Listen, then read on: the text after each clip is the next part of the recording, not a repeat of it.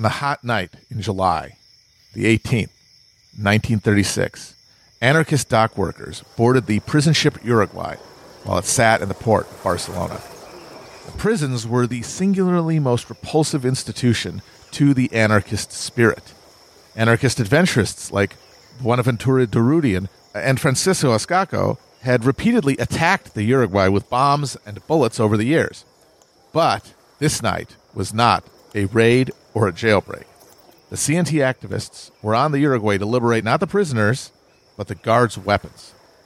Because in Spanish Morocco, the army had seized control and declared its intention to overthrow the Republic. There were rumors that Seville had been taken as well, and that the garrisons of Madrid and Barcelona would rise in the morning. If they were to avoid destruction, the CNT workers of the city needed all the guns they could get their hands on. The news had filtered into Barcelona throughout the 18th of July.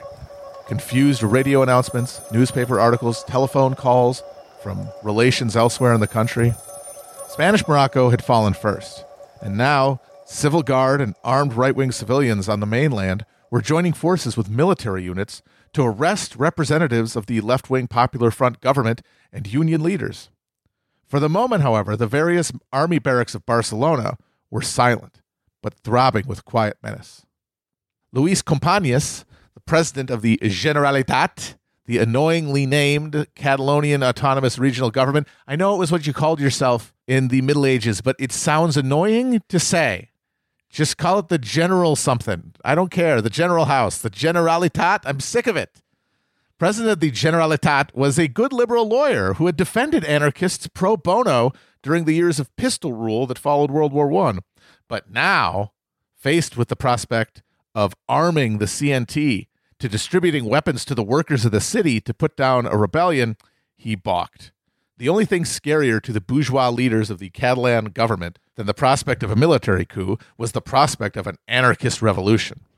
So the CNT used their radio station to announce a general strike to begin the next day, and CNT defense committees set out that night to take destiny and weapons into their own hands.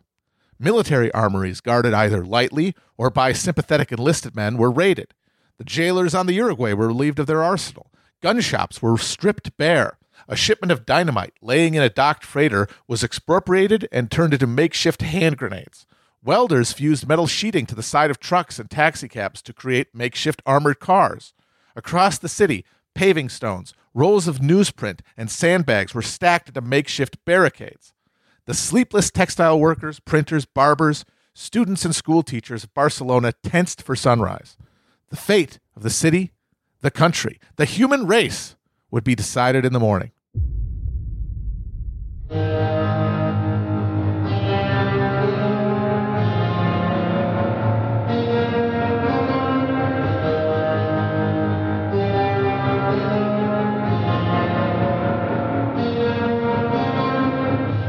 Cataclysms like the Spanish Civil War send shockwaves through time, both forward and backward.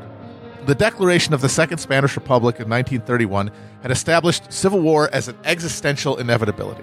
An underdeveloped agricultural economy in the middle of a global depression was not going to be turned into a modern capitalist state through points of parliamentary procedure.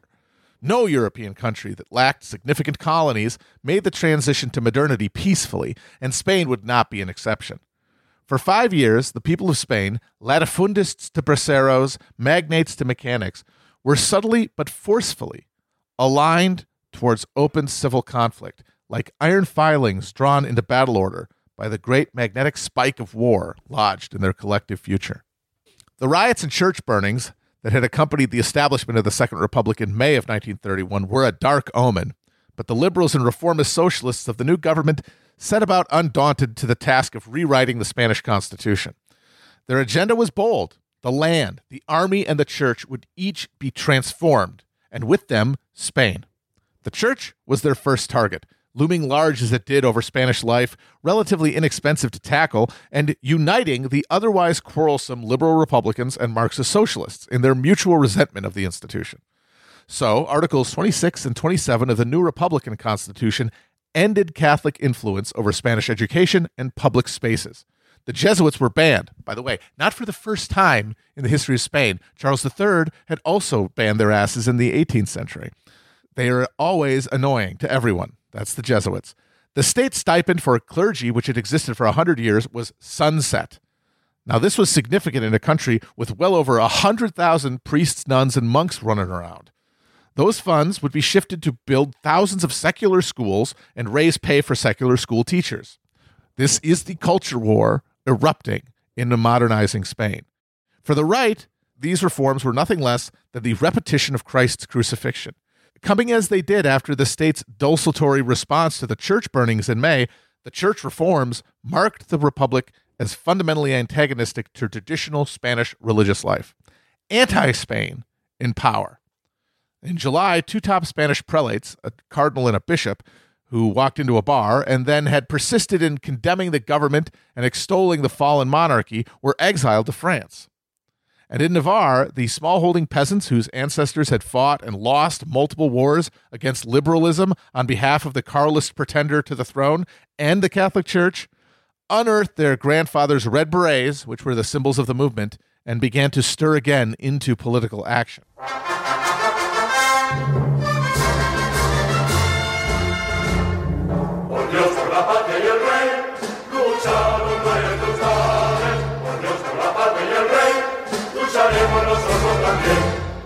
Meanwhile, War Minister Manuel Azana set about the task of cleaning the Augean stables of the Spanish military.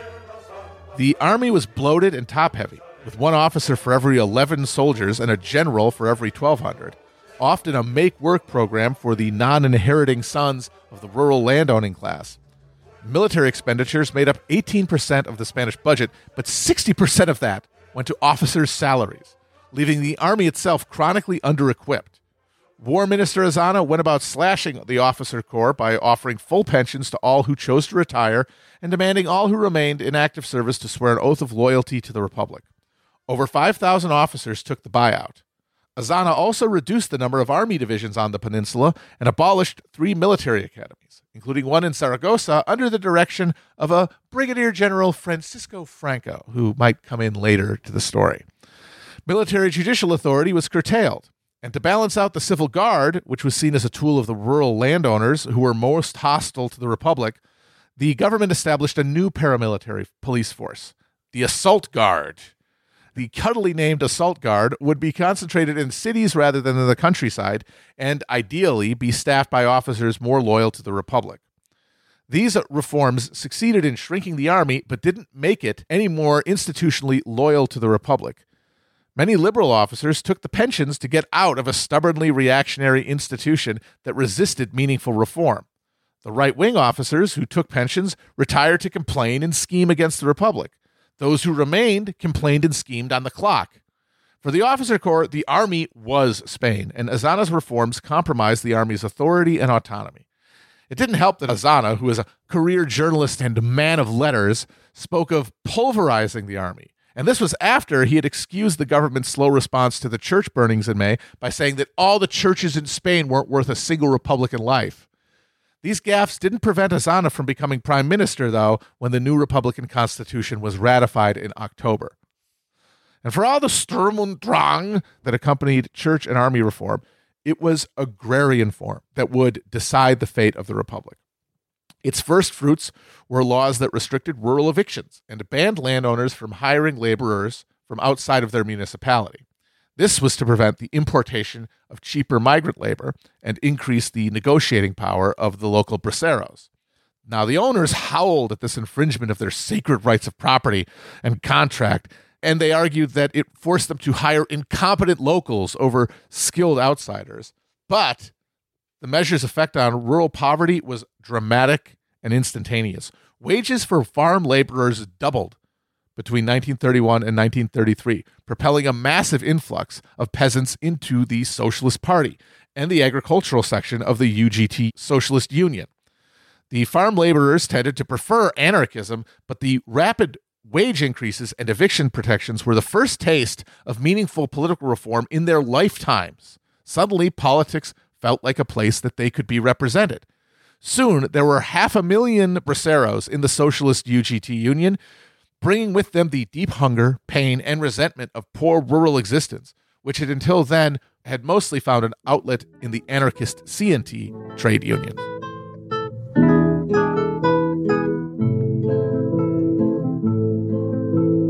A la huelga, compañero, no vayas a trabajar. Deja quieta la herramienta, que es la hora de luchar. A la huelga, Now, for all their immediate effect, these reforms were still only ameliorative measures. Real agrarian reform would require redistribution, rationalization, and reinvestment. The good old 3 R's. We love them. It was this question, as well as the question of Catalan autonomy, that dominated the deliberations of the Cortes in the first half of 1932. Because, as I said, Catalan politics at this point are dominated by a left bourgeois party, an alliance of peasants and the middle class in the cities. And they were a hugely important part of the overall Republican coalition. And so making them happy was key to the long-term success of the Republic. So like everything else in Spain, the Catalan bourgeois was divided. They all supported autonomy, but the large textile owners, small compared to the Basque industrialists and financiers, were otherwise as staunchly Catholic and reactionary as the Castilian-speaking right. But as I said, by 1932, Catalan politics was dominated by the Esquerra, which is Catalan for left party. And that's small bourgeois, the smallholding dead vine peasants who own their land, but only at the sufferance of a medieval right to harvest near the dead vines of larger estates. And it was their constant conflict with the large landowners that sharpened their politics to the left. And it also got votes from a lot of non-anarchist workers in Barcelona, as well as the anarchist workers who did vote, even though the CNT said don't do that. A lot of them still did. And when they did, they voted for the Esquerra.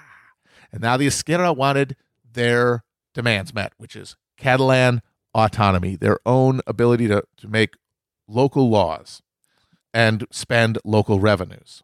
Now, to the right, specifically the officer corps of the army, who had spent years fighting a domestic counterinsurgency in the streets of Barcelona, and, by the way, whose budgets were partially dependent on Catalan tax revenues that were going to be lost with autonomy, for them, any such devolution of power was a grievous insult and another rent in the fabric of eternal Spain. All of this and more were too much for General José Sanjurjo, the commander of the Civil Guard. Now, Sanjurjo was from Navarre. He was the son of a Carlist general who had fought in the rebellion against the First Republic in the 1870s before he was, of course, absorbed into the victorious military like the rest of the Carlist officer class. Now, Sanjurjo made an impressive career carrying out imperial and domestic counter-guerrilla warfare. He fought against rebels in Cuba before the Spanish-American War and gained the nickname the Lion of the Rif for his part in the defeat of the Rif tribesmen of Morocco in 1925. Sanjurjo had been the general who told King Alfonso in 1930 that his support in the army was too weak to continue. By 1931, he was exercising his counter-guerrilla methods domestically as chief of the Civil Guard. All while the rising expectations generated by the new government led to increased social conflict in the countryside. That winter saw high unemployment for braceros in Andalusia and Extremadura, and in December, a demonstration of UGT-aligned farm workers in the village of Castilblanco erupted in violence that left 4 civil guardsmen dead. In January, the Civil Guard unleashed a wave of reprisal violence against striking peasants, culminating in a massacre of 15 civilians in Arrendo in the north of Spain. Under massive public pressure, Azana removed Sanjurjo from command of the Civil Guard and moved him to command of the Carboneri, Spain's border and customs police force.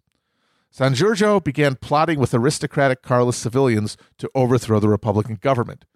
In August, in Seville, Sanjurjo made his pronunciamiento, insisting that he sought to end the godless government of Azana, not the Republic.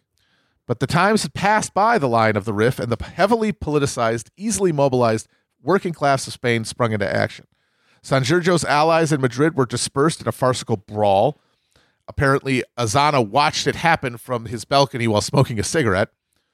And in Seville itself, a joint CNT-UGT general strike broke the coup's momentum. Sanjurjo fled to be apprehended by Republican forces near the Portuguese border. And it was in the outraged aftermath of this botched coup that Azana's government was able to pass a statute for Catalan autonomy and agrarian reform. To punish the aristocracy, who were widely assumed to have been complicit in the coup, even if many of them had no idea what was happening, the punitive expropriation of noble lands was tacked on to the reform bill.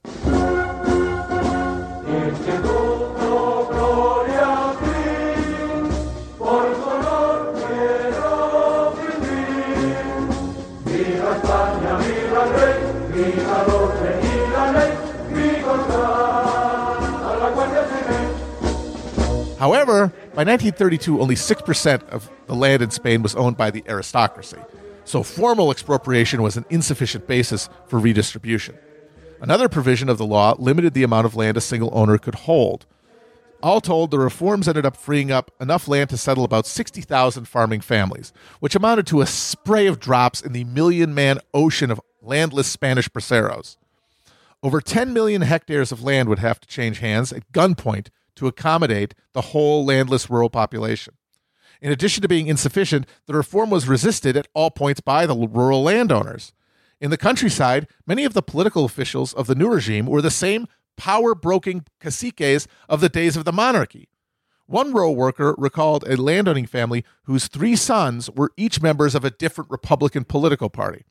Much of the land given to braceros was the least productive available. Compounding matters was the general poverty of the Spanish government. The new constitution included Spain's first income tax, but depression conditions killed demand for Spanish agricultural exports. Capital flight was another concern. A $60 million loan from J.P. Morgan that had been arranged in the last days of the monarchy was canceled as soon as the Republic was inaugurated. The richest Spaniards began sending their money out of the country. A promised agrarian bank that was supposed to provide cheap loans for the purchase of seed and modern farming machines was never established. The result was landless peasant families settled on marginal soil without access to the capital necessary to improve it. The countryside, where poverty and unemployment were double what they were in the cities, exploded with pain and rage.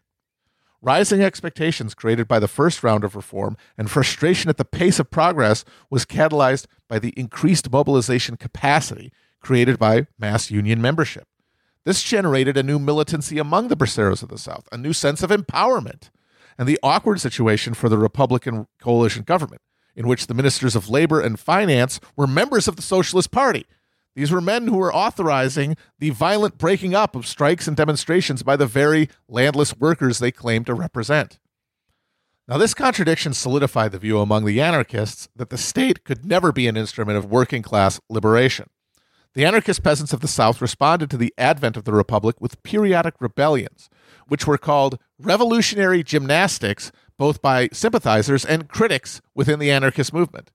The sympathizers with revolutionary gymnastics were embodied by the activities of the Anarchist Federation of Iberia, which in Spanish letters is the FAI.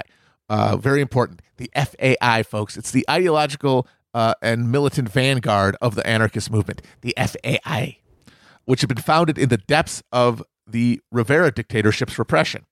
It was a collection of affinity groups of often around a dozen activists, cells, if you will, dedicated to the idea that the anarchist revolution would come from the spontaneous action of the Spanish people, not from any political formation.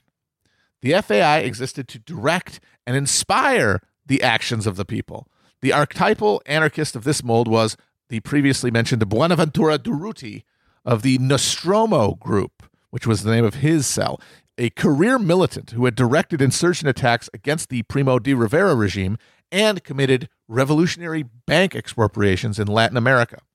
Now, the critics of these cyclical explosions of popular resentment were known as the Trentistas, which were named after the 30 signatories of a 1931 statement which told the anarchists, look, guys, I know we all love doing illegal stuff, but the only real way we're going to change stuff is if we use political power and union organizing.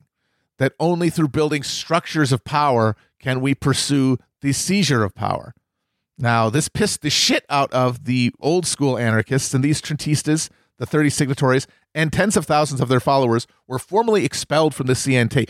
Get this shit out of here. We don't want any of your fucking political parties. We don't want any of your even labor unions. We want spontaneous action of the workers to reform organically society and not be tainted by the authoritarian implications of the structures that you're talking about. We don't want to lose our love We can't lose our love for each other by being subsumed to the dead hand of this discipline. Now, these people who were expelled ended up forming, some of them, a syndicalist party, an attempt to turn anarchism into a political movement, but it never really got anywhere in Catalonia. But these debates were ornamental to the unbreakable dynamic of a deeply poor, deeply resentful peasantry facing an economic depression and exploding political horizons. No matter what the eggheads in the anarchist movement thought about revolutionary gymnastics, they were an inevitable byproduct of the social conditions in the Spanish countryside in the South. They were not going to be able to make them happen or make them stop. For the first time, amongst this incredibly oppressed population, the world actually felt malleable and up for the taking. It felt like the growling of the stomachs that was more intolerable with each passing day could be silenced through action. CNT or FAI, the leaders of the anarchist movement, were forced to react in the aftermath of spontaneous peasant risings and strikes. Their lack of an ability to coordinate their grassroots with their leadership doomed every one of these explosions to a violent extinguishment because they could not be harnessed together to be wielded against the state. Viva la FAI y la CNT, luchemos hermanos contra los tiranos y los requetés. Rojo pendón, negro color, luchemos hermanos aunque en la batalla debamos morir. So this leads to the anarchists essentially forming something like a permanent insurgency within the Second Republic, a constant frothing, illegal war while the formal mechanisms of politics continued on. This low-level war between CNT farmers and the civil guard in the countryside saw deaths on both sides, culminating in the Casa Viejas incident. Now, in the Andalusian village of Casa Viejas, a standoff between anarchists and civil guard ended with the civil guard massacring 24 CNT militants and their family members. Outrage from the rank and file of the socialist and anarchist movement boiled upwards at the government. Even the right wing cynically accused President Zamora and Prime Minister Azana of having blood on their hands. The scandal and general failure to advance beyond the gains of the first 2 years of the Republic bled support from the government and fueled internal strife throughout 1933, which was the worst year of the Depression in Spain. Now, in September, a dispute between the Socialist Party and one of the main Republican parties supporting the government brought down Azana's ministry, and new elections were called for. The liberals and socialists had claimed victory in 1931, in part due to the fracture of the Spanish right, existing as it did as a collection of regional parties organized around regional economic interests, and all of them hostile to the very idea of representative government. Now, 2 years of dramatic government reforms and rising labor militancy had the dual effect of driving the liberals and left apart while drawing the regional right together. In March of 1933, representatives of regional right parties, spearheaded by Popular Action, a Catholic populist group modeled after Action Française across the Pyrenees, there it goes again, every single time the French have an innovation, the Spanish copy it, met to form an electoral coalition. The result was the Spanish Coalition of Autonomous Rights, or CEDA, C-E-D-A, funded by the country's landowners and led by José María Gil Robles, a lawyer and son of a Carlist legal theorist. CEDA brought the often fractious local barons of Spain together around a national platform of belligerent Catholic nationalism, denouncing the first 2 years of the Republic as a descent into a godless Marxist maelstrom. For their part, the Socialist Party embraced radical militancy in its election platform, demanding the nationalization of the land, the dissolution of all religious orders, and the seizure of their property, as well as the dissolution of the army and the civil guard to be replaced by people's militias. The new Spanish Constitution rewarded coalitions, and the election in November saw a coherent right coalition in CEDA run against a Republican, liberal, and socialist left that were falling away from each other. This was also, by the way, the first Spanish election to allow votes for women. And the female population, which was generally more pious and church-going than the male, disproportionately supported the militantly Catholic CEDA. The results of the election were a massive win for CEDA, which was the single biggest vote-getter in the country. But the president of the Republic was still a good liberal, Niceto Zamora, and he refused to allow a government headed by Gil Robles to be formed. It's the old Popper's tolerant intolerance problem. Do you let into government people who would destroy your government? Gil Robles was a loud opponent of the secular reformism that was the sine qua non of representative government to guys like Zamora. Seda was denied any ministerial posts in the new government, and the prime ministership passed to Alejandro Lerroux of the Radical Party. So at the turn of the century, 30 or so years ago, Lerroux led a group of young barbarians, he called them, which were working-class roustabouts who he put to war against the church and the monarchy. He was the essentially right populism of turn-of-the-century Barcelona. He captured all of the non-anarchist workers in a general anti-clerical thuggery. That's why he called them young barbarians. But it was proto-fascist opportunism. And by the 30s, Leroux's party was an ideologically vacant collection of machine hacks because it had always just been a way to gain power. Hey, what do these guys hate? The church? I'll help them hate the church and the king. And I'll give them power and I'll let them smash some windows. And then they won't start thinking about overthrowing the government, and they'll maybe give me some political power within it. And it was funded by the corrupt primo-era monopolists like the tobacco millionaire Juan March. Conflict between the socialists and radicals had brought down Azana's government, and now Lerroux and his followers were happy to front for a right-wing government of monarchical Catholic nationalists in exchange for access to political spoils and patronage. Leroux's government was made all the more galling by the facts that the vagaries of the Constitution meant that 800,000 radical votes had translated to 104 seats in the Cortes, while 1.6 million socialist votes had netted only 61 seats. I love to net 61 seats. This radical fig leaf did little to quiet the unease on the left at the rise of Seda. The situation in the rest of Europe only deepened the anxiety. In March of 1933, Hitler's government in Germany passed the Enabling Acts and began the process of destroying leftist opposition to the Nazi regime. In the same month in Austria, the diminutive Austro-fascist Chancellor Engelbert Dollfuss, who advocated a Catholic corporatist government very similar to Seda's program, exploited a parliamentary crisis to abolish Austrian democracy. Now, as 1934 dawned, the Catholic corporatists of Seda were poised to reverse the reforms of the first 2 years of Republican rule and perhaps abolish the Republic itself.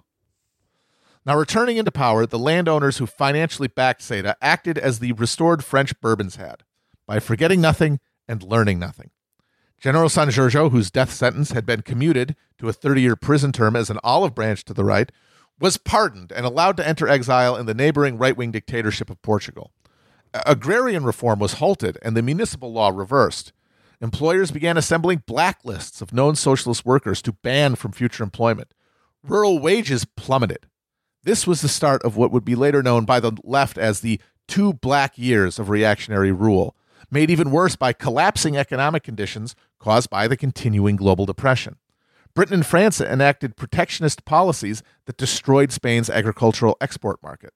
Foreign trade fell 70% from 1931 to 1935. The Latin American countries where Spaniards had emigrated for generations closed their borders and repatriated Spanish immigrants. Factory closures in the cities, some of which were politically motivated, sent urban migrants back to their home villages. So at the very moment that subsistence was hardest to come by in the countryside, the pressure valve of emigration reversed. There were more mouths to feed and fewer jobs in the countryside than ever.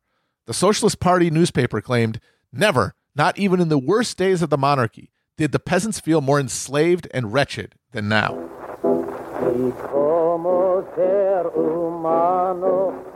El hombre lo que quiere es su pan. Las habladurías le bastan ya, porque estas nada le dan. Socialist Party journalists could write about the enslaved wretchedness of the braceros of southern Spain, but it was another thing altogether to experience it in your day-to-day life. The cumulative agony of the landless peasants drove the Socialist Party into chronic internal conflict and hindered coordinated political action.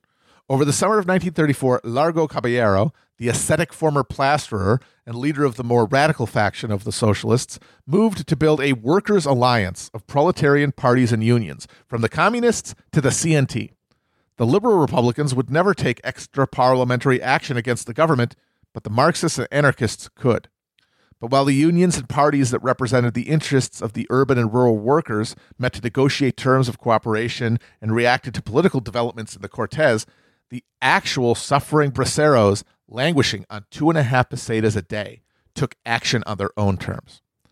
It was always difficult to keep hungry laborers and well-fed union officials on the same page, but the deep economic and social crisis of 1934 broke the connection between the rural rank-and-file and union leaders.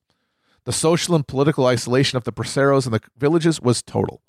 In the cities, many small bourgeois and professionals had liberal politics and believed themselves to be on the side of the workers in some sense. But in the countryside, social life was deeply bifurcated. Professionals, like big landowners, wore ties and shoes, not straw hats and sandals. They, like the big landowners, lived in houses, not flea-ridden barracks. The only way for the suffering braceros to breach the social divide was through militant labor action. The only way to get the attention of the other side was through violence. And in the summer of 1934, strikes and demonstrations popped off across southern Spain as particular local conditions sparked particular local responses. General strikes flared in Valencia and Zaragoza. The working-class unions and political parties were unable to coordinate responses to these actions, and one by one they were crushed by the landowners and the civil guard. By the fall of 1934, militancy among the 500,000 rural UGT members had been momentarily broken, at the precise moment that CEDA provoked a political crisis that would finally push Caballero's Workers' Alliance into action. Gil Robles saw a violent conflict with the left as inevitable. Sooner or later, he said, we would have to face a revolutionary coup. It would always be preferable to face it from a position of power before the enemy was better prepared. And to this end, Gil Robles engineered a series of provocations. He had taken his honeymoon in Nuremberg to witness Nazi rallies, and he brought that staging and drama to Spain. Supporters would march past him, giving stiff-armed salutes and calling out Jefe. At a rally for the CEDA Youth Division, featuring thousands of peasants paid to attend and bussed in by political bosses, Gil Robles declared, "We are an army of citizens ready to give our lives for God and for Spain. No one can stop us from imposing our ideas on the government of Spain." It was widely understood that the left's red line would be the inclusion of CEDA members in the governing cabinet.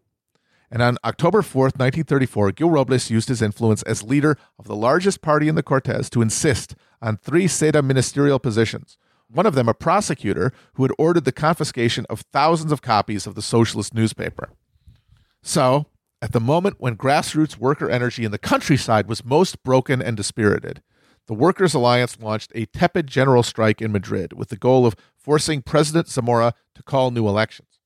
At the same time, a separate political crisis flared in Catalonia, where the Generalitat, still controlled by Companys and the left Esquerra, had their own agrarian reform laws stricken down by the central judicial authority. A radical faction of Catalan nationalists, who were the closest thing the Catalan bourgeois ever came to fascism, forced Companys' hand, and a Catalan republic was declared. Now, both of these movements in Madrid and Barcelona lacked support from the toiling masses. The rural section of the UGT had exhausted itself over the summer and provided little support for the general strike. The CNT in Barcelona had no more respect for a Catalan state than a Castilian one and stood aloof from the independence push. In Madrid and Barcelona, government forces were able to suppress the insurgencies with relative ease. But there was one place where the local conditions and organizations came together to create a serious, sustained challenge to the central government. Asturias, on the north-central Atlantic coast, was the center of Spanish mining. The miners of Asturias were among the best-paid laborers in the country and the most well-organized, with both UGT and CNT represented in the workforce. Years of struggle against the mine owners on questions of employment and workplace safety had given the socialist and anarchist unions, constantly in conflict with each other in the rest of Spain, ample opportunity to cooperate. The lack of large landowners in Asturias meant that there was no restive class of hyper-exploited migrant braceros in the countryside accelerating conflict. Anarchist and socialist miners in Asturias made the Workers' Alliance a reality, where everywhere else it had been a fantasy. Only there did the entry of CEDA into the government have the effect of galvanizing the entire working class into action, because it wasn't responding to specific conflicts, because there was a general well-being. There was no hyper-exploited class here. Everybody has a paycheck, or they're unemployed within that class. So they can wait for a political spark to mobilize around and act around instead of being forced to always respond after a conflict has already been initiated. The Workers' Alliance in Asturias were certain of one thing. Spain would not be allowed to go the way of Italy, Germany, and Austria. The working class of Spain would not go without a fight. As the UGT and CNT moved towards a rising, they met resistance from an unlikely source, a small but well-organized group of Asturian communists. Through the summer of 1934, the Asturian communists refused to join any plans to rise against the government. But when it became clear that the UGT and CNT miners were dead set on acting if Seda took power, they went along. This sort of tracks with the way Marx treated the Paris Commune. You don't want them to do it, but once they go for it, you have to go along, or else you have betrayed the will of the workers. On the 4th of October, the miners set down their tools and picked up their rifles, many of which had been smuggled into Asturias over the course of the summer by Indelico Preto, the leader of the moderate wing of the Socialist Party. Preto will always zig when you think he's going to zag. Uttering the slogan, HUP, which stood for UHP, or Unite Proletarian Brothers, they seized public buildings in the Asturian capital of Oviedo, imprisoned leading rightists, and declared a workers' government. The mines and arms factories were taken over. Money was abolished and replaced with ration coupons. Dynamite used in mining was turned into weapons of war. The previously reluctant communists put yeoman's work into the cause. Soon, the entire region was in the hand of the workers, and the local army and civil guard were powerless to stop them.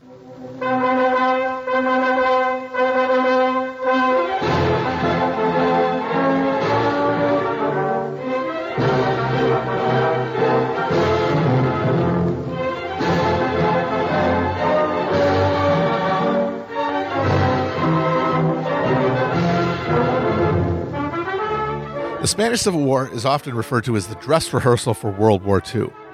If that's the case, then the October 34 Asturian uprising is the dress rehearsal for the dress rehearsal.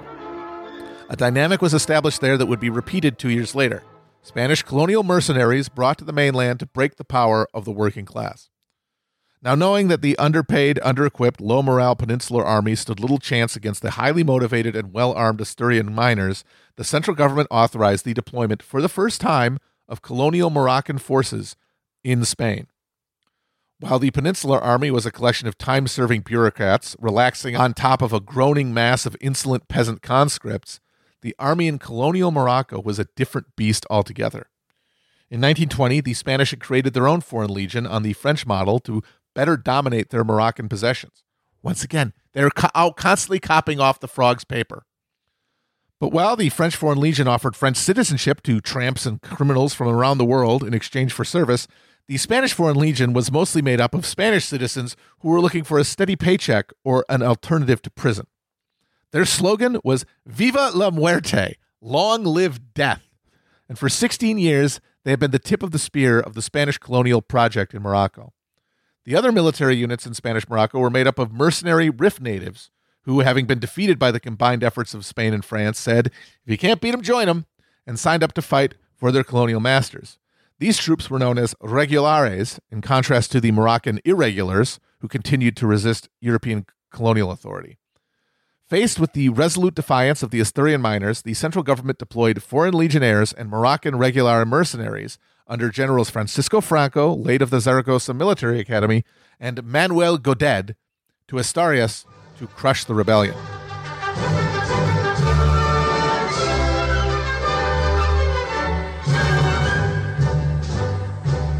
Over the next 2 weeks, Franco and Godet's legionnaires and regulares, augmented by bombs dropped by the nascent Spanish Air Force, slowly ground down the Asturian rebellion. For 14 days, the African forces slugged it out with the CNT-UGT miners. Eventually, the miners surrendered on the condition that the Moroccans not be the first soldiers into the town. This conflict, workers' militias against air and ground power with the colonial occupying army, would be repeated 2 years later. Deaths on both sides came to around 2,000, and incidents of summary execution, rape, and torture defined the government conquest. Right-wing press reports decried the executions of priests and right-wingers during the occupation and demanded severe punishment for the rebellion's leaders. While the liberals and national left parties had stood by during the destruction of radical Asturias, they rallied to the cause of amnesty and exoneration for the imprisoned leadership of the rebellion. Typical. The liberal and socialist leadership were like, look, we do not want you to rebel against the government, but once it's over, they will say that they should be freed and exonerated, because that is a demand that the system can hold. It's always easier for liberals to embrace revolution after it's been safely neutralized. The Asturias Rising became the psychic fulcrum of politics for the remainder of the Second Republic. No one on either side of Spanish politics believed afterward that democratic governments could persist in the long term. Either the left would seize power and expropriate the landowners, or the right would drive the liberals out of the halls of power and break the working class once and for all. In the immediate aftermath, between 20,000 to 30,000 leftists were arrested around the country, including Manuel Azana, Largo Caballero, and Luis Campañas. Preto, that wily little boy, had fled to France before the Asturias Uprising. Largo took his time in prison to finally read for the first time in his life the works of Lenin and Marx. The socialist Casas de Pueblos were closed, and the government debated whether to ban the Socialist Party and UGT entirely. But even with this crackdown, the government failed to do what Hitler or Dollfuss had done and used the crisis to abolish democracy.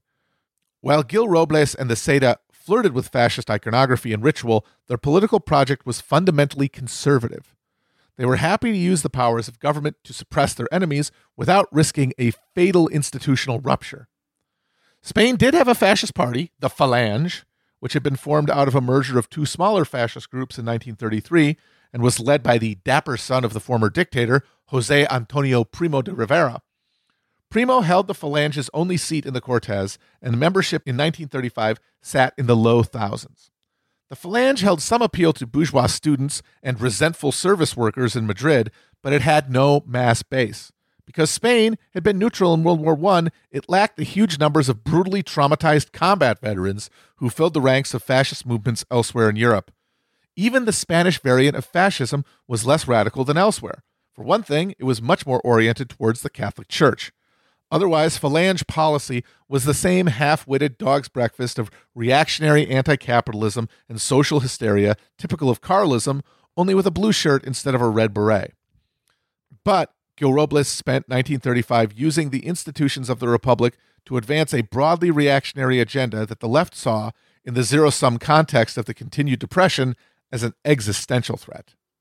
Just as the liberal left government had finally brought the regional right-wing movements into national coalition, the actions of the radical/Seda government had the same effect for the liberals and left who had drifted apart while in power. In March 1935, Manuel Azana, having been released from prison without charges, headlined a rally in Madrid. Before 300,000 people, he made an eloquent argument for liberal left political unity. Azana was aided in his quest by a dramatic change in Communist Party policy. Spain's Communist Party had been formed in the 1920s by dissident leftists who viewed the Soviet Union as the headquarters of global Marxist revolution. The early communists were the most motivated and the youngest members of the socialist movements, the ones who were most emotionally offended by capitalism, the ones who were most insistent on having a cause to follow, who most emanated the emotional energy that would once have gone into religious orders. It was those people who saw the Bolshevik Revolution as the millennium and sought to bring it about in Spain. It attracted young, highly motivated activists who fully embraced the discipline and purpose that came with submission to a higher authority. For them, the socialists and anarchists who quailed at the Soviet Union's harsh but necessary methods of rule had no real interest in defeating their class enemies. The rural pueblo had been surpassed by the rush of history and only by moving through the contradictions of modernization, not by avoiding them, and guided by the only workers' party anywhere in the world to achieve state power, the Soviet Union, could victory be achieved. The Communist Party of Spain, like the Falange, was electorally marginal, but boasted an outsized organizational capacity and had new marching orders from the Comintern in Moscow. Until 1933, the Comintern, the Communist International that coordinated communist actions from Moscow, had insisted that no communist party cooperate in any way with liberal or non-communist socialist parties or unions. According to the official third period ideology of the time, Capitalism was in its death throes, and social fascist left parties only existed to keep it alive unnaturally. After a fatal split between the German Social Democrats and the German Communists had allowed Hitler to come to power in Germany, Soviet policy changed dramatically. To prevent fascism from achieving power elsewhere, communists were now told to drop their hostility to non-communist parties and to form broad Popular Front coalitions wherever possible against a mutually conceived fascist threat. So in 1935, Spanish communists extended feelers to the liberal and Marxist parties about creating just such an alliance.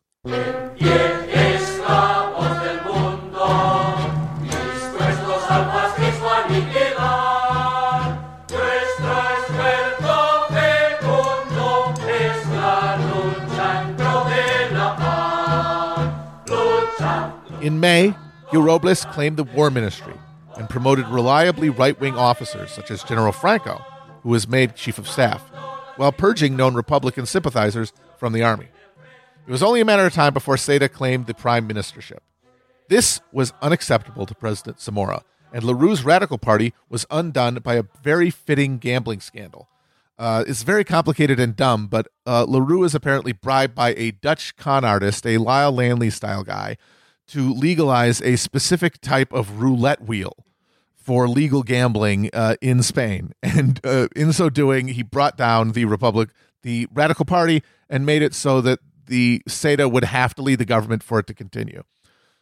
So Zamora was caught between the procedures of the Constitution and his own liberal interests. Gil Robles insisted on the right to form a new government. But a Prime Minister Gil Robles might end democracy, as Mussolini, Dollfuss, and Hitler had.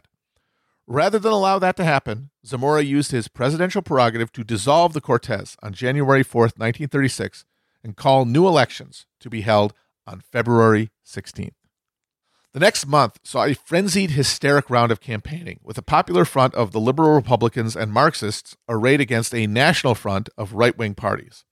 Both sides used radio broadcasts, mass rallies, and billboards to paint a terrifying picture of what victory by their opponents would bring. A right-wing paper wrote, "The fortune of Spain, 300,000 million pesetas, will be nationalized and taken over or destroyed by Soviet communism. Those who haven't lost their lives will be out of work, in the street with only the clothes on their back. Workers, employees, civil servants, if you vote for the communist, socialist, leftist, revolutionary bloc, you will be slaves, working only for bad food and poor clothing." Folks, poor clothing. And eating only at bad food restaurants? The bad food government. No, thank you. A Popular Front placard rejoined, "The Seda and its accomplices are asking you for your votes in order to continue their work of terror, injustice, and theft of the past 2 years. The Popular Front asks for your help and your votes to free 30,000 men from jail, to make sure 70,000 return to their workplaces, and to demand retribution of the torturers and thieves." Much of the race ended up being a litigation on the October 34 Asturias revolt. The Popular Front promised amnesty for the imprisoned and vowed to end workplace discrimination against leftists. As usual, the anarchists rejected the choice and condemned the state in toto. Solidaridad Obrera, the official CNT newspaper, wrote, "The problem of Spain is not one of political change, but of transforming the economy. In the elections, the proletariat is aligned with the bourgeois parties, forgetting its essential mission of preparing and organizing itself to transform society." Nevertheless, many anarchists ended up voting for the Popular Front in the hopes that they would at least free their revolutionary brothers and sisters from prison. And crucially, both sides implied heavily that they would not accept the election of the other peacefully. For all the blood and thunder of the campaign, the election itself was relatively peaceful and free of controversy, though of course there was some. The results reflected the reality of a deeply divided country. 4.6 million votes cast for the Popular Front, 4.5 million votes for the National Front, with 500,000 for the rapidly disappearing center, which included the Basque nationalist parties.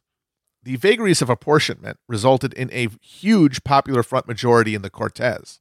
For the left, it felt like a vindication. For the right, it felt like the end of the world.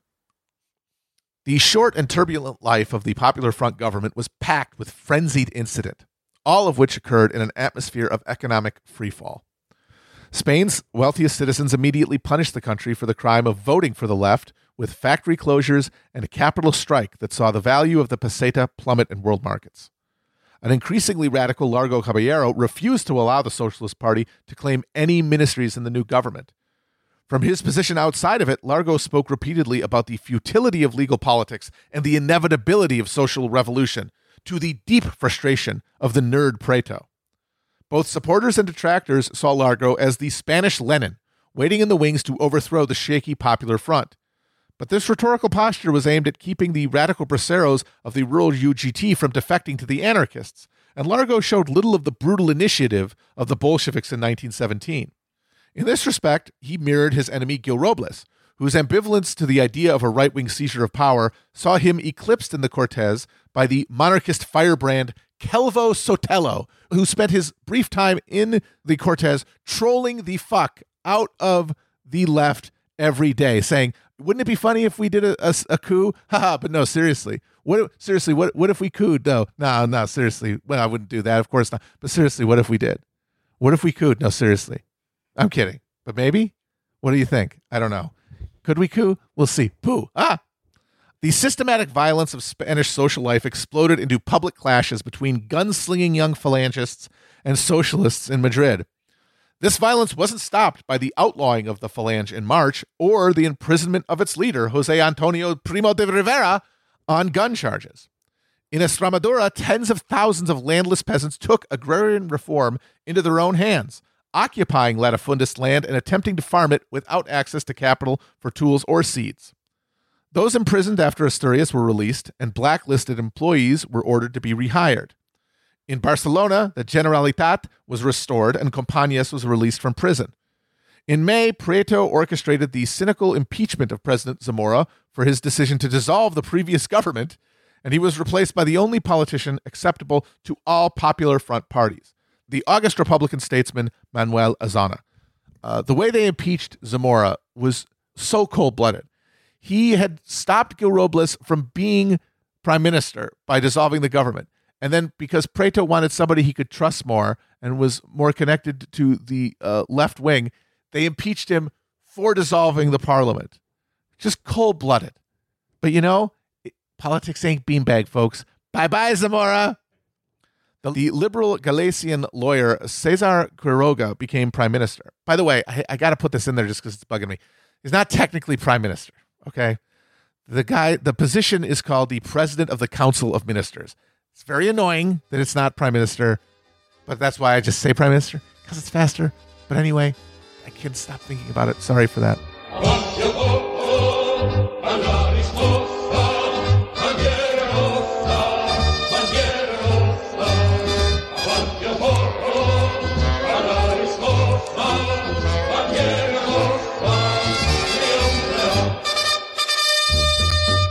In June, UGT and CNT construction workers went on strike in Madrid. Later that month, the socialist and communist youth movements merged under socialist leadership, but with communist direction. The energy of the youth powered much of the political instability of the time. It must be emphasized. So Spain at this point is a sclerotic society riven with internal tensions that is being drowned in testosterone. You had that baby boom of the World War I era that is now coming into young manhood. And it is young men in the socialist movement, in the anarchist movement, the young señoritos, the students of the middle class who end up fighting it out in the streets, shooting one another as a way to express a otherwise inexpressible political will to power. On July 2nd in Madrid, 2 Phalangists were killed in a cafe drive-by, leading to the reprisal murder of 2 workers leaving a Casa del Pueblo. On July 12th, Juan Castillo, an assault guard lieutenant and Socialist Party member who had provided military training to a socialist militia, was assassinated by Phalangists. The next day, some of his assault guard comrades sought revenge. After searching for several potential targets, including Gil Robles, they eventually drove to the home of Calvo Sotelo and knocked on the door in the dead of night. They roused Calvo from bed and took him to their car, where he was promptly shot. The next day, Castillo and Sotelo were both buried, the day culminating in a shootout between Phalangist and assault guards that left 4 dead. Among the middle class, the constant refrain was that this couldn't go on any longer, that something had to be done. It was, of course, rich, coming from people who were largely responsible for exacerbating the conditions through capital strike. The bourgeois at this time are closing factories, pushing their money out of the country, accelerating conflict, and then they say the resulting political violence must not go on. Something has to happen. For braceros and workers struggling to survive and frustrated by the pace of reform, the sentiment was similar. This could not be allowed to continue. President Azana appeared to all as the Spanish Kerensky, but with Largo incapable of fulfilling his role as Spanish Lenin, the future appeared to be a continued, agonized stalemate. Brittle Republican institutions could not contain the roiling class conflict, but no political faction had the organizational capacity to press their advantage. Since the early 19th century, this sort of deliberative exhaustion was always resolved by the one institution of Spanish life capable of forceful independent action: the army.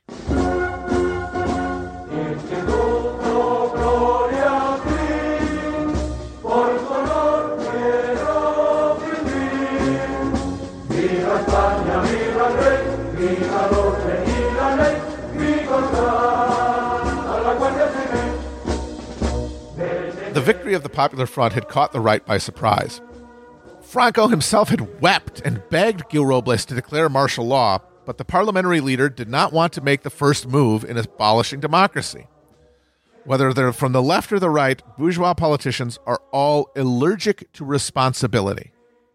Carlist aristocrats began smuggling weapons and creating training camps for their peasant requetes, but they lacked the numbers to initiate a successful coup.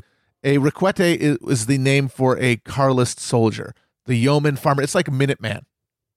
It's the Spanish Minuteman, ready to go from his hoe to his to take the rifle off of his mantelpiece and be ready in 5 minutes. That is the requete. But they lacked the numbers to initiate a successful coup.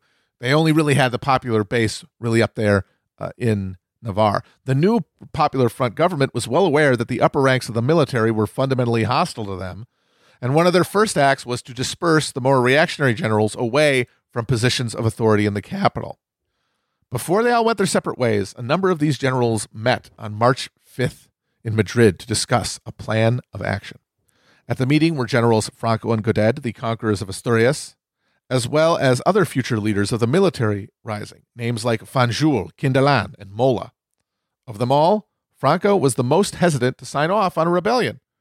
One thing these generals all had in common was that they had risen up the ranks fighting in Morocco, not moldering on the peninsula. It's not accurate to really say that the army rose against the Republic in 1936. The Peninsular Officer Corps were mostly contented bureaucrats with no desire to rock the boat either way, and the common soldiers were largely sullen peasant and working-class conscripts. The rising was made by those who had fought and killed for Spain in the last remnant of its once globe-spanning empire, where nationalist bluster was consecrated in blood and turned real. The soldiers they would depend on to spearhead the rising were the well-blooded Spanish and Moroccan mercenaries occupying the Rif. On the peninsula, the moving force of rebellion were the junior officers, those precariously balanced between hostile subordinates and impassive superiors. For them, a military government promised something that had been hard to come by in an army where officers guarded their positions: promotion. So you have a situation where you have people who have one way or another been brutalized into weapons of violence, like the officers and men in the Moroccan army, and then those in the Peninsular Army who were molded into weapons of ambition by their middle-class position between the rank and file and their superiors, who sat there like fat ticks on those sinecures and never, ever retired. These junior officers were organized in a clandestine group, the Spanish Military Union, UME. In 1936, there were 3,400 active duty army officers in the UME and another 1,800 reserved and retired auxiliaries. They are the ones who did the work of building a coup infrastructure within Spain. The Popular Front move to scatter the reactionary generals backfired dramatically. Franco was sent to the Canary Islands, which is just a short hop from Spanish Morocco. Godet was sent to the Balearic Islands, a short hop from Barcelona. Emiliano Mola, an owlish, bespectacled administrative whiz, was sent to Pamplona, the capital of Navarre, heartland of Carlism. Once there, Mola immediately began. It's almost like they did it on purpose. I don't think they did, but it might as well have been. Every one of them went a place where they would be needed to supervise the creation of an infrastructure for a coup. Once there, Mola immediately began discussions with the leading Carlist aristocrats about a military-civilian alternative government. He understood that the era of the simple pronunciamento was over. Civilian support would be crucial to standing up a new state. The Carlists set up a headquarters across the border in France to facilitate liaisons with members of the UME. After a botched amateurish coup was easily foiled in April, General Mola took control of all military planning under the codename The Director. Couriers, often high society ladies and dashing young junior officers, traveled across the country to bring key army personnel into the conspiracy. It was agreed that the exiled General San Giorgio would be the figurehead of the new government, and Mola had to conduct excruciating negotiations with the Carlists over the look and feel of the new state. After the Civil War, there would be claims that the Sotelo assassination had been the last straw, which forced the army to act. But the only reason the rising hadn't already happened at that point was because of an argument between Mola and the Carlists about the flag that they would be flying during the rebellion. Now, Mola, as a modern pragmatic officer, understood that the monarchy had lost legitimacy among the people of Spain and wanted to rise on behalf of the Republic, which was a vital and legitimate political institution, and to argue that the communists and anarchists were destroying it. And as such, he wanted to fight under the Republican bicolor. But the Carlists demanded that the army rise under the old monarchist tricolor, because the Carlist leaders were a bunch of goofball aristocrats, a bunch of LARPing military popinjays, whereas the military rising was led by hard-headed realists and professionals. Folks, we love hierarchy and all, but we also know it's the 20th century. The king is embarrassing. It's a cringe idea.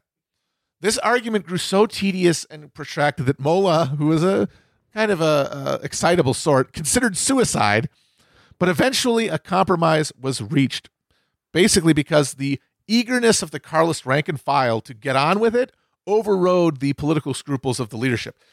The Minutemen in the countryside are polishing their fucking machetes. They're ready to go. They don't give a fuck what a flag looks like. And it's them that kind of push the Carlists into making a agreement that ends up fucking them over.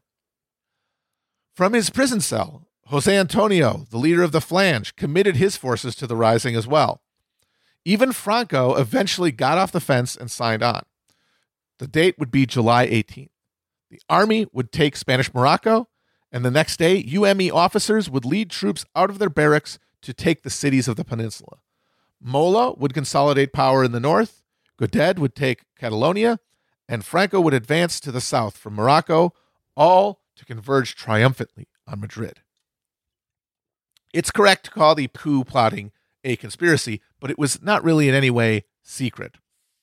There were a small number of left-wing junior officers in the army. They had their own organization, the UMRA, and they were aware at all points what their colleagues were doing. Nobody was hiding it. They were being told at mess hall, like, get ready, Red, we're going to kill you. But every attempt to alert the liberals in charge of the Popular Front government was ignored. Even civilians, like the communist representative Dolores Iburi, known as La Pasionera for her fiery speeches, warned the government about what was coming. They knew. Now, the government, President Azana and Prime Minister Quiroga, were adamant that the military posed no threat. They likely thought any coup that would happen would be another pratfall, an opportunity to root out disloyal officers and bolster the government's legitimacy. They also knew that acting first to dismantle the plot would mean ordering the military to essentially turn on itself, a proposition that no one in the Popular Front government trusted. For Azana, it came down to this: if I order this coup to be stopped, I might very well start it, because the army will refuse and turn on me. But again, the allergy to responsibility of the bourgeois politician means that they had to live in Cloud Cuckoo land and wait passively for something to happen. It was either do that or do something that Prieto had demanded from the prime minister on the night of Sotelo's assassination. Arm the workers. Head off the rising by giving guns to the working class. Quiroga refused. Without confidence in itself and fearful of the working class, the government instead chose denial. In July, some frustrated UMRA left-wing officers hatched a plot to kidnap or kill the leading conspirators, to do something. But Quiroga found out about it and thwarted it. Regardless of the mounting violence in the streets, the escalating apocalyptic rhetoric, and the general breakdown of social life, the liberal leaders of the Republic refused to believe a breach was in the offing. Meanwhile, officers across Spain and Morocco awaited telegrams bearing the code word Covadonga to signal that the time had come. Covadonga is a small town in Asturias and the site of the first Christian victory over Muslim forces in Spain in 722 AD, a victory that had begun the centuries-long process of reconquest. This was how the generals and Carlists and Phalangists and sympathetic bourgeois who would end up composing the nationalist side of the Civil War saw their task, the reconquest of Spain from the forces of godless Judeo-Bolshevism and the reestablishment of eternal Spanish values. They would make a modern Spain on the backs of the workers, unhindered by carping liberals. The rising began in betrayal. On the morning of July 17th in Miella, the capital of Spanish Morocco, one of the conspirators informed loyal authorities of the plot, which was scheduled to begin the next day. When officers attempted to arrest the plotters, a standoff ensued that saw the loyal officers surrender to the superior elan of the plotters. The rebellious soldiers moved quickly to seize control of the city, arrest the commanding general and mayor, and declare martial law. There were a small number of left-wing workers in the city who rallied at the Casa de Pueblo. They were promptly massacred. Spain may have avoided the mass trauma of World War I, but the Africanistas who had made the rebellion had seen their share of carnage in the Rif War and were not squeamish about dishing it out to their enemies, Republican officials and militant workers. Retumban los cañones sobre las llamas. ¿Qué será? Ay, ¿qué pasará? ¿Qué estará pasando? La Marina Española que está luchando.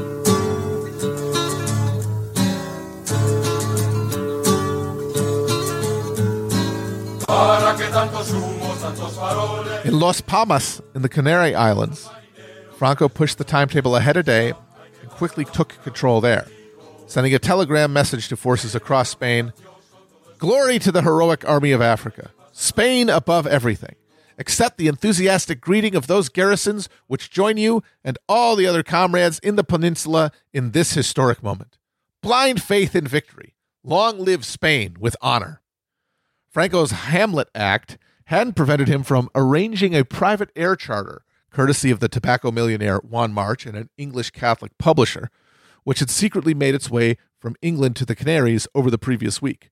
Now, Franco took the de Havilland Dragon Rapide from Las Palmas to Spanish Morocco, where resistance to the rising was wiped out within a day. Executions soon followed, including that of Franco's first cousin, authorized by Franco's own hand. By the evening of the 17th, the government in Madrid was fully aware of what was happening across the Strait of Gibraltar, but PM Quiroga rejected a request from the unions to distribute arms to the workers, insisting that at every turn that trust in the military powers of the state. The next day at noon, General Gonzalo Quepodiano, commander of the Carboneri border police, took control of the local garrison in Seville, again just by walking in and acting like he was in charge. That is how Quepodiano took Seville.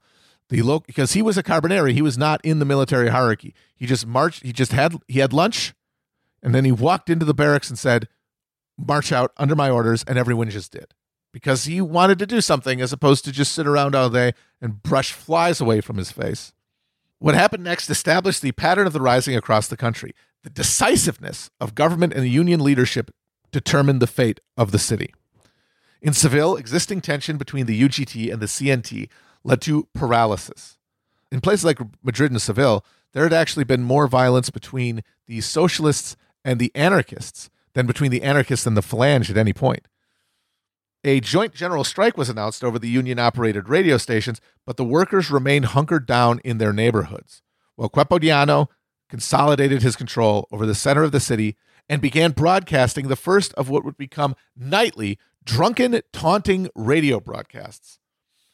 This was the first modern conflict to be transmitted over the radio waves and the first modern conflict to be podcasted, because Quepodiano is a podcaster at heart. He spends the war giving hour-long harangues about how the Republic was going to be destroyed, how all the Reds were going to get killed, how all their girlfriends were going to fall in love with the nationalists.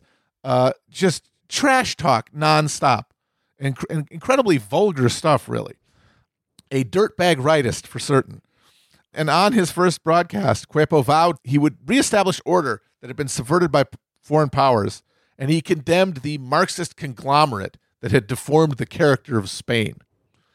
That night, the CNT in Barcelona sprang into action in the face of the Generalitat's paralysis, grabbing weapons wherever they could and bracing for the morning. Barcelona was deemed critical to the success of the rising, and with 12,000 troops in Catalonia and General Gudet set to fly in from the Balearics, all of which quickly fell to the rebels, success seemed assured. At 5 a.m. on the morning of the 19th, troops from the Pedralbes barracks were told by their officers that they were being deployed to put down another one of those pesky cyclical anarchist uprisings. They were marched out to claim key buildings in the city center. This was a story that would have been very believable to any regular Joe in the Spanish army. The anarchists are at it again. They're out there hooting and hollering in the streets. We got to go tell them to stop. But General Gudet didn't arrive to coordinate the rising until later in the day, and the initial push into the city was haphazard, with units scattered, uncoordinated, and immediately beset by militants. Soon the rebel soldiers were either barricaded in their barracks or under siege in those crucial buildings, like the major hotels and the telephone exchange they had been occupied. By the time Gudet's plane arrived from Mallorca, the rising's momentum had been blunted. Meanwhile, CNT workers drove trucks loaded with loudspeakers around the city to relay news and raise morale. At this crucial moment, the Civil Guard commander marched his forces into the middle of the city, and to the surprise and elation of the crowd, they declared their allegiance to the Republic. Now, this is likely more due to the desire to back what looked like a winning horse than because of any ideological commitment, but the actions of the Guard were still crucial to rolling up the rebellion in Barcelona. In Montjuïc Castle, towering over the city, soldiers shot their nationalist officers and handed guns over to the CNT. Assault guards and workers convinced an army artillery crew to turn their guns on rebel strongholds. Across the city, troops, who were largely peasant conscripts after all, began to switch sides. Captured artillery forced the surrender of General Gudet, who agreed to announce his capitulation in a nationwide radio broadcast, which was a huge morale blow wherever it was heard by the right. He would be shot for treason in August.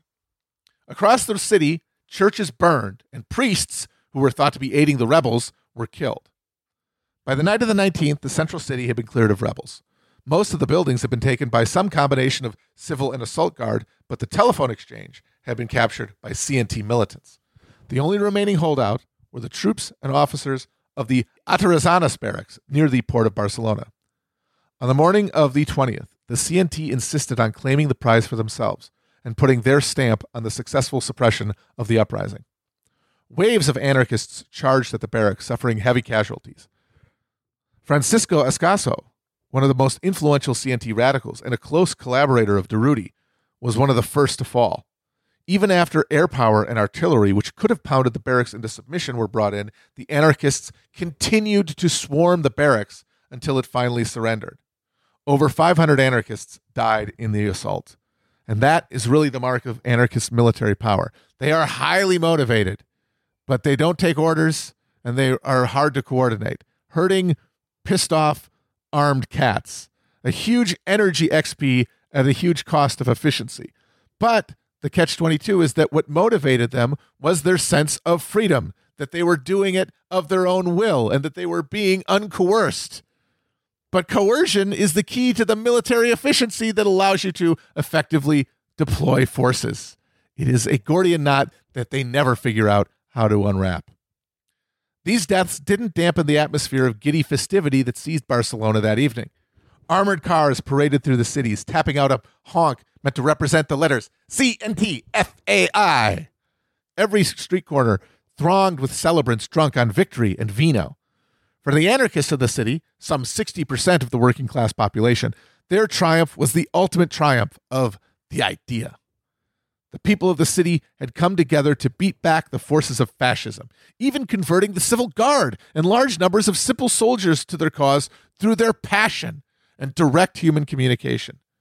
The millennium had arrived. A new world was possible, and it was being built with every breath through the spontaneous actions of the workers of the city. The CNT was armed. The Generalitat was at their mercy. The future was unwritten. But the fate of the revolution in Barcelona would depend on how the rising fared across the rest of Spain.